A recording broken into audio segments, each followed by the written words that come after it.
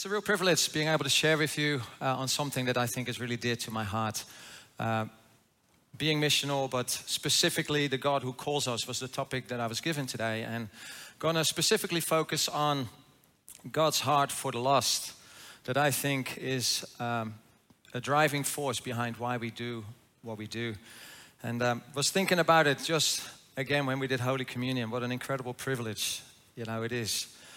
To be in relationship with God, but God reaching out into humanity in the way that He did, the ultimate act of selflessness, the ultimate act of love, it just touches me every time.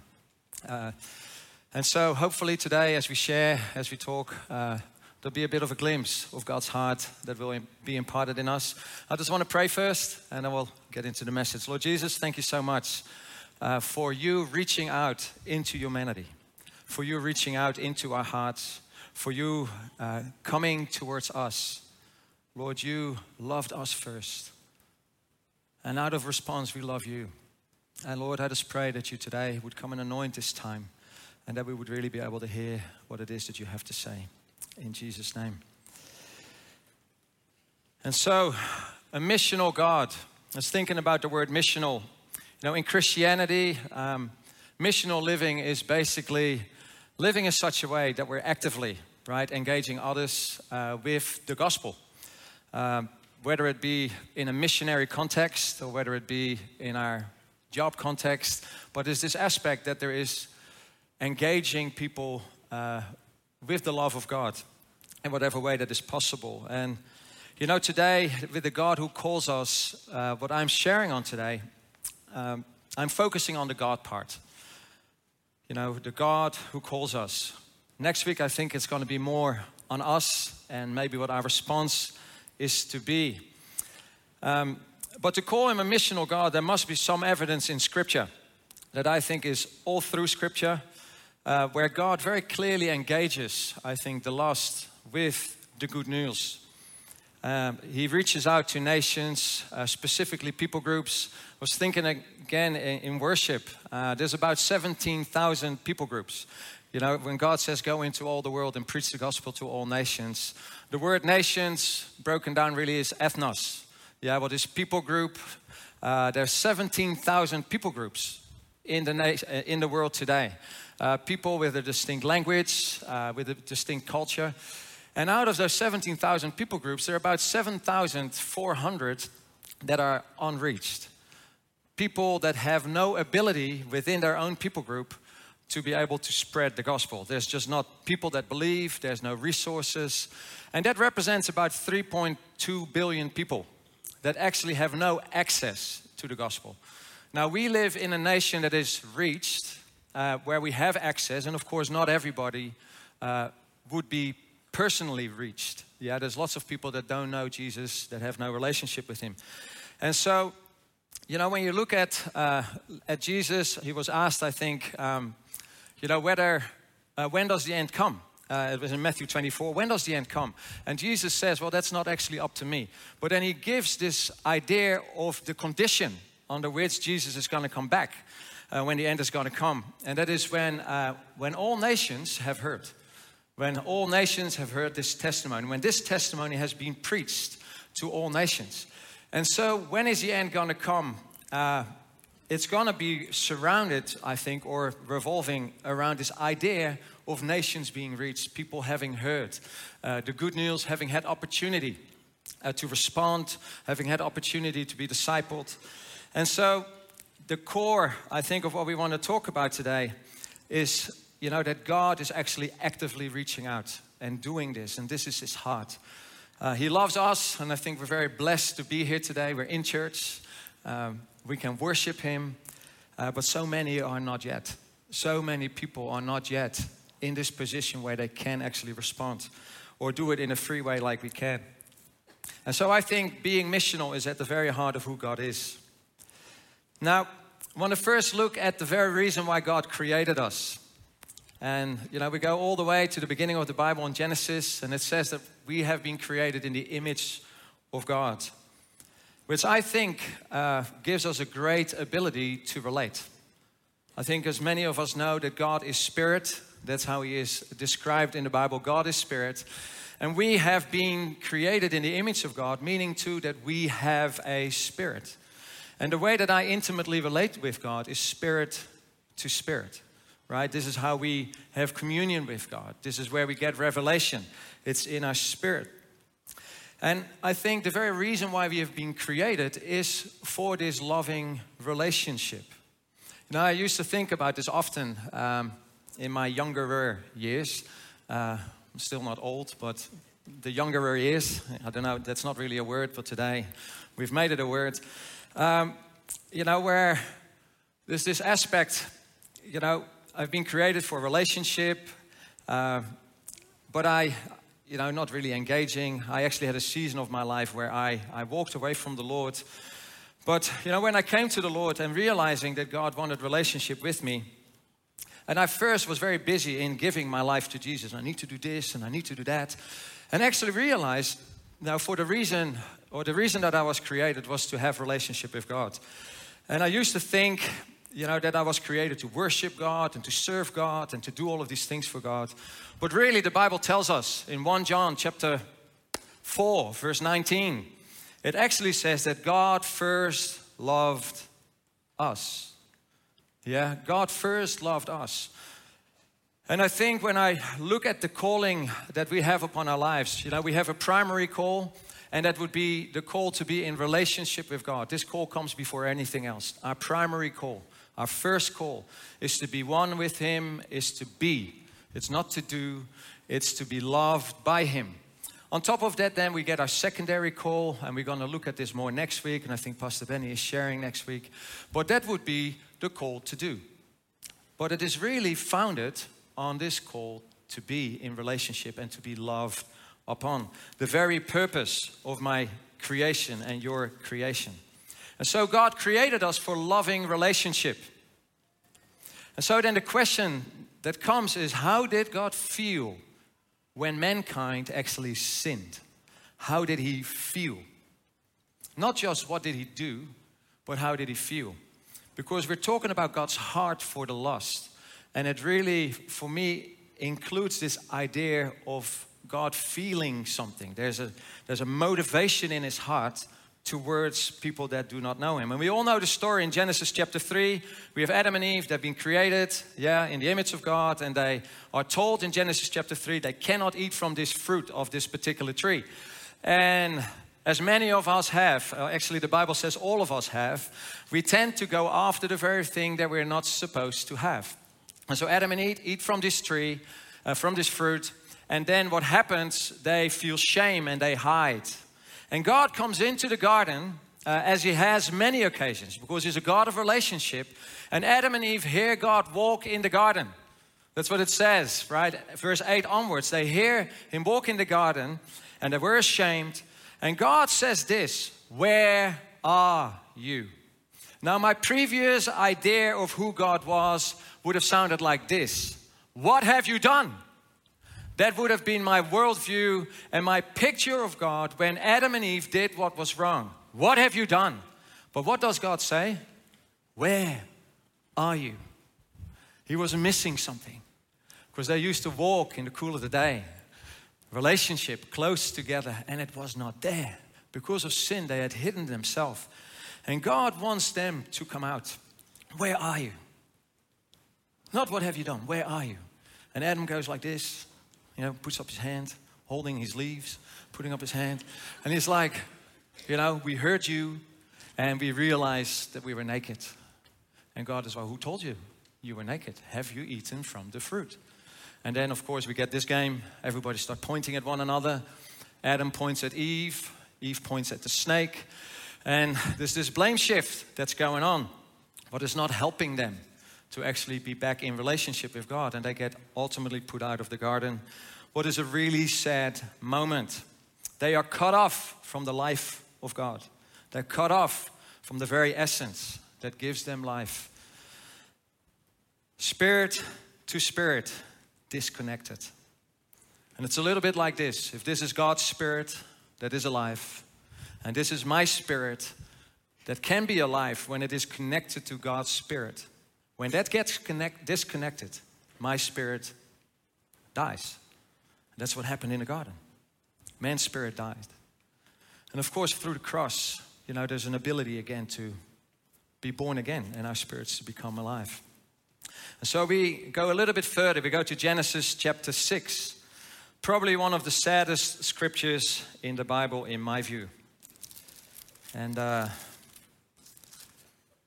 it's just before God, of course, speaks to Noah and gives him his mission to build the ark. And it talks about the corruption of mankind. And we get to verse 5 and 6. And then the Lord saw that the wickedness of man was great on the earth. And we wonder, okay, well, how great is that? And it gets described. And that every intent of the thoughts of his heart was only evil continually. And so here we have a description of the state of mankind. That every thought, every inclination of his heart was only evil all the time. In other words, there was nothing that was good. It was completely corrupted. And then it goes into the response that God feels. The Lord was sorry that he had made man on the earth. Other translations would say relented, repented, but he was sorry.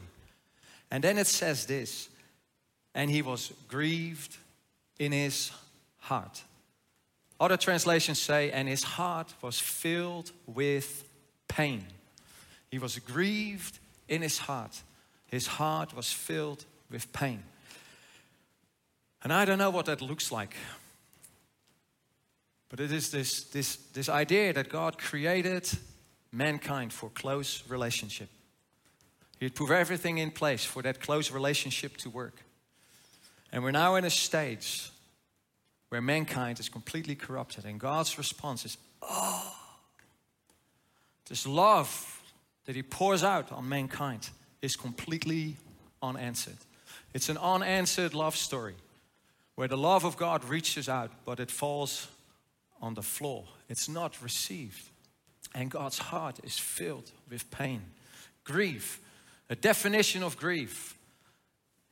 The definition of grief is that there's this aspect, that it is proportioned, by loss. And so we have this idea that we have emotional pain in grief. There's emotional pain, and I think all of us, if not most of us, right, have experienced grief.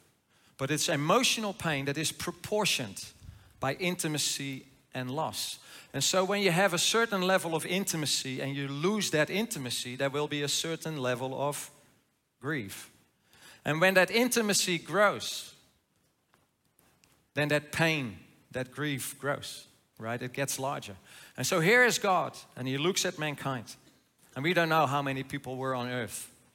This is about 2,000 years in, and people had lots of kids. There's lots of people on the earth. And God feels grief because of the lack of relationship. Because he longs for close relationship. And so his heart is one of love, carries grief related to people that are not in relationship with him. You look at Matthew 23, when Jesus comes into Jerusalem. And everybody is excited because the king is coming. Little do they know, right, that he's coming to be crucified. But in Matthew 23, verse 37, another glimpse of the heart of God. Jerusalem, Jerusalem, who kills the prophets and stones those who are sent to her. How often I wanted to gather your children together, the way a hen gathers her chicks. What a picture, hey? How I long to gather you. How I long to bring you close. But then this statement, and you were unwilling. But he longs. There's this longing in the heart of God for people that are not with him. There's this longing in the heart of God for people that do not know him. I longed to gather you close to me. And so this response in God's heart when mankind sinned wasn't one of anger. It wasn't one of dismay. He didn't throw the towel. He could have.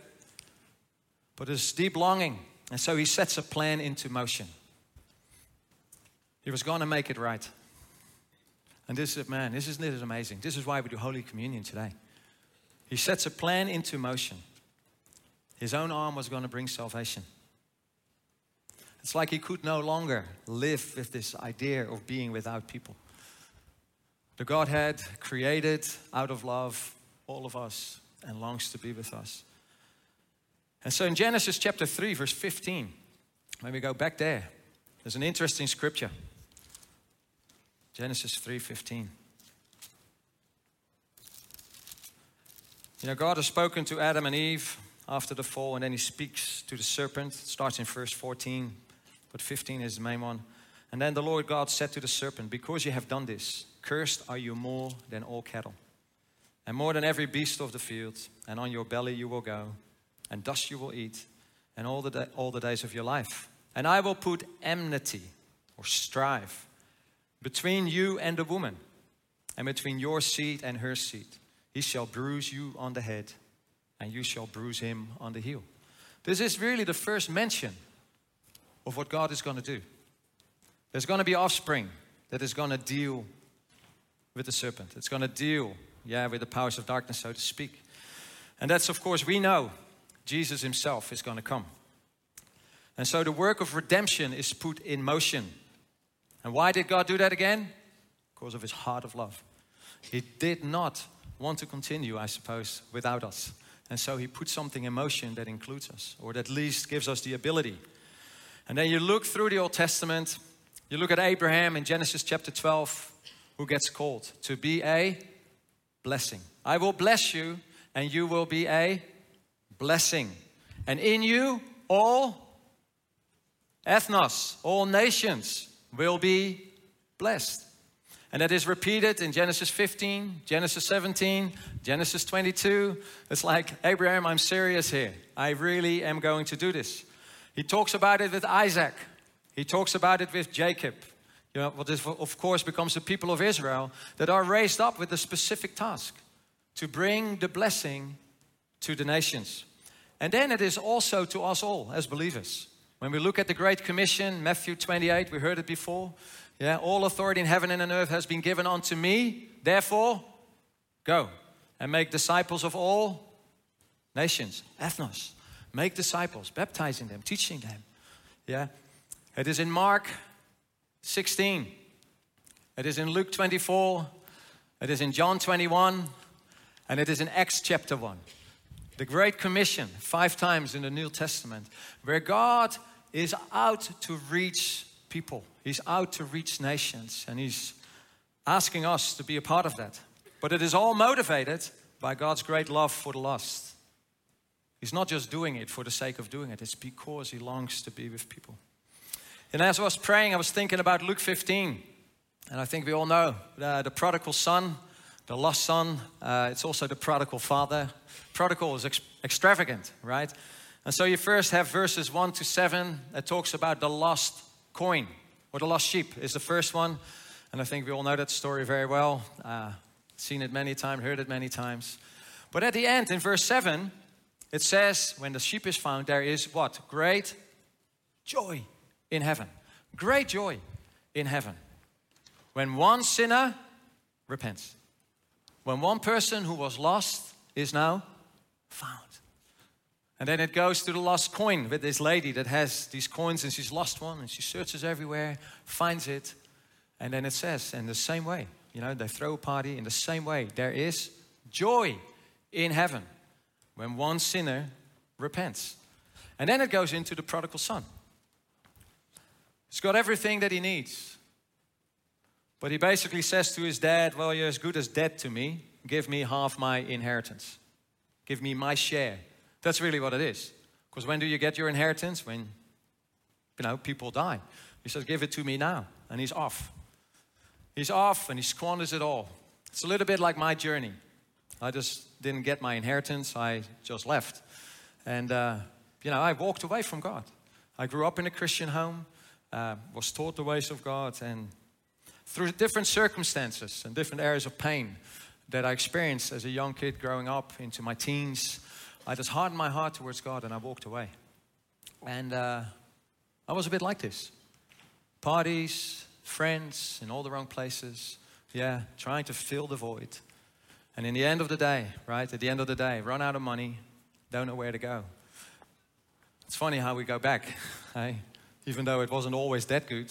But in this picture specifically, it's the picture of the father who's waiting. The father who's looking over the hills every day. Is my son coming home? Is my son coming home? Is my son coming home? When is he coming home? I'm waiting for my son. And he can't stop, I suppose, until this is the case, right? Until the son comes back. And finally, the son comes to his senses and he's like, well, you know what? I should go home. My servants in my father's house have it better than me.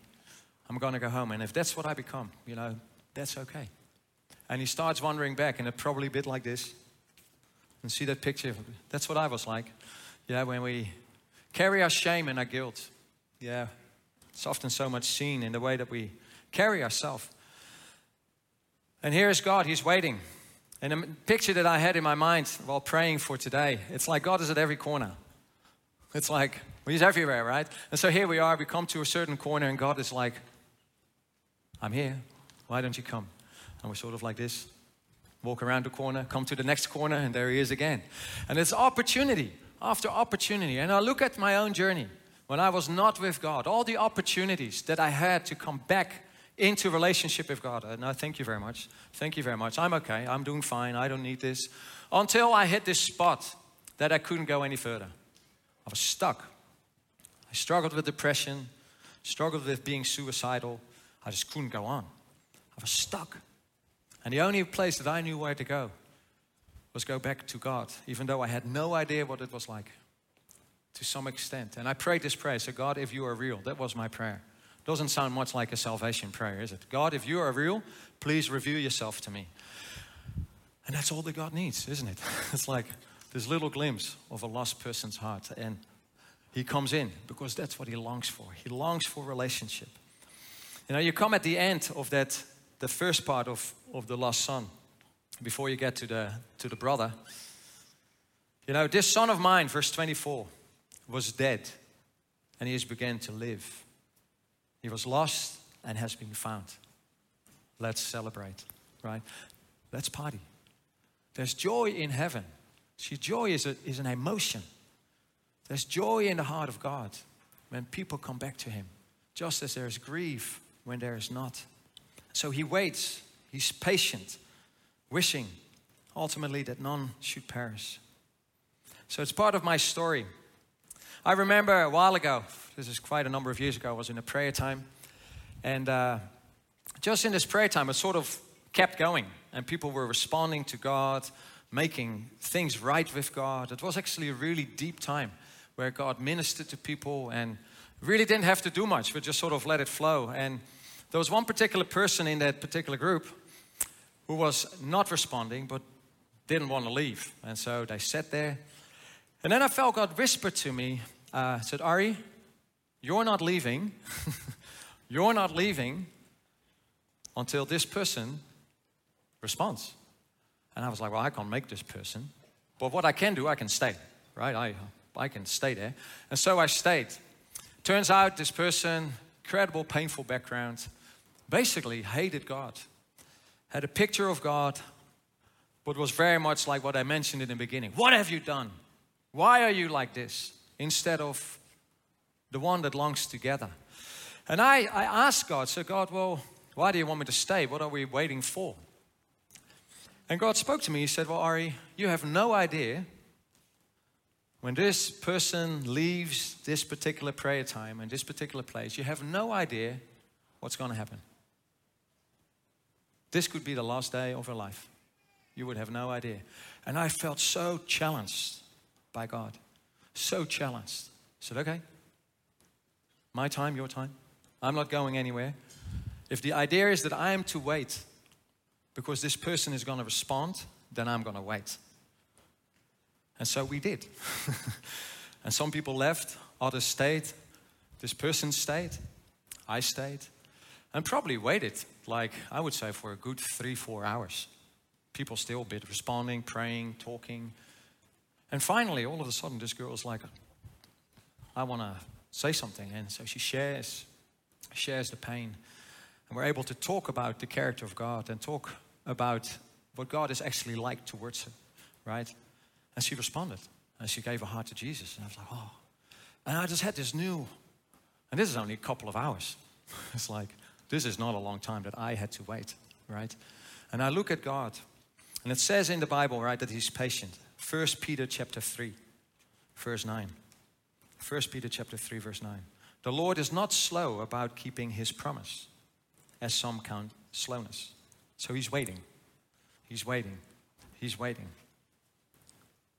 But he's patient towards you, not wishing any to perish, but all to come to repentance. And I ask myself, well, how many people is that? If this is the heart of God being communicated here, how many people is that? He doesn't wish for any to perish, but for all to come to the knowledge of the truth. And then it makes sense. As a father, you would want your children, all of them, to respond. You know, patience. I think about Jonah. You know, Jonah gets sent by God to Nineveh in the year approximately 760 BC. This is after centuries of wickedness. Nineveh was a bad city. Yeah, they did bad things. And Jonah didn't like Nineveh. We know the story. We've all heard it many a time. And so instead of going, he goes the other way. He says, nope, thank you very much. I know these people. They're bad people. They've done bad things to my people. And so I'm not going. And actually, you see this later in the chapter. But actually, God, I know what you're like. I know exactly what you're like. You're going to send me to the people that I don't like, that I hate, that have done pain to me. You're going to tell me to preach. And then they're all going to respond. And then they're not going to die, and I want them to die. That's really the story, isn't it? He wants them to die. He wants them to be burned, like Sodom and Gomorrah. He wants them to be dealt with. And so God says, go. And so he goes the other way. God redirects. We know the story. Spits him out through a fish on land. He starts walking, smelling like fish, going into this city, and he starts preaching the gospel. And I wonder sometimes, or it starts telling people to repent, and I wonder sometimes how wholehearted he was. Remember, he wanted them to die. And he actually still wants them to die because he preaches and he goes and sits on this hill, waiting for what? Judgment. He wants them to die. And so he waits, and nothing happens. Because what's happening? People are repenting. People are turning from their sin. And what does God do? It says he relented. He actually did not bring the destruction that he said he would bring because of how the people responded. And here is Jonah. I knew it. That's why I didn't want to go. Because I wanted these people to die. And see, here we go. I told you. It's like he's moping, sitting on this hill in the sun, and God provides a little shrub, gets him some shade. He feels all good about himself. Then the shrub dies, and he gets angry at God. What's going on here? Man, he's so self-consumed. And here is God, lesson learned, right? So man, Jonah, you're all worried about this little shrub that you didn't grow. You didn't do anything. Shall I not have what? Compassion on all of these people that don't know what? Their left hand from their right hand. Basically saying they're lost. And these people, unless you're going to preach, unless you're going to share my love, unless they're going to repent, are going to die into eternity without me. And I don't want that. You might want that, Jonah, but I don't want that because that's not what I'm like. That's not who I am. I'm a God of compassion. I'm a God of love. And I reach out, and I reach out, and I reach out, and I keep on going, and I keep on going. Next corner, next corner. I give people every opportunity to respond because I cannot bear being with people, being without people as it relates to eternity. I cannot bear. And so Jonah's story. And the scripture upon scripture. Ezekiel 18, verses 23 and 32. They say exactly the same thing. Do I have any pleasure in the death of the wicked, declares the Lord, rather that they should turn from his ways and live? For I have no pleasure in the death of anyone who dies.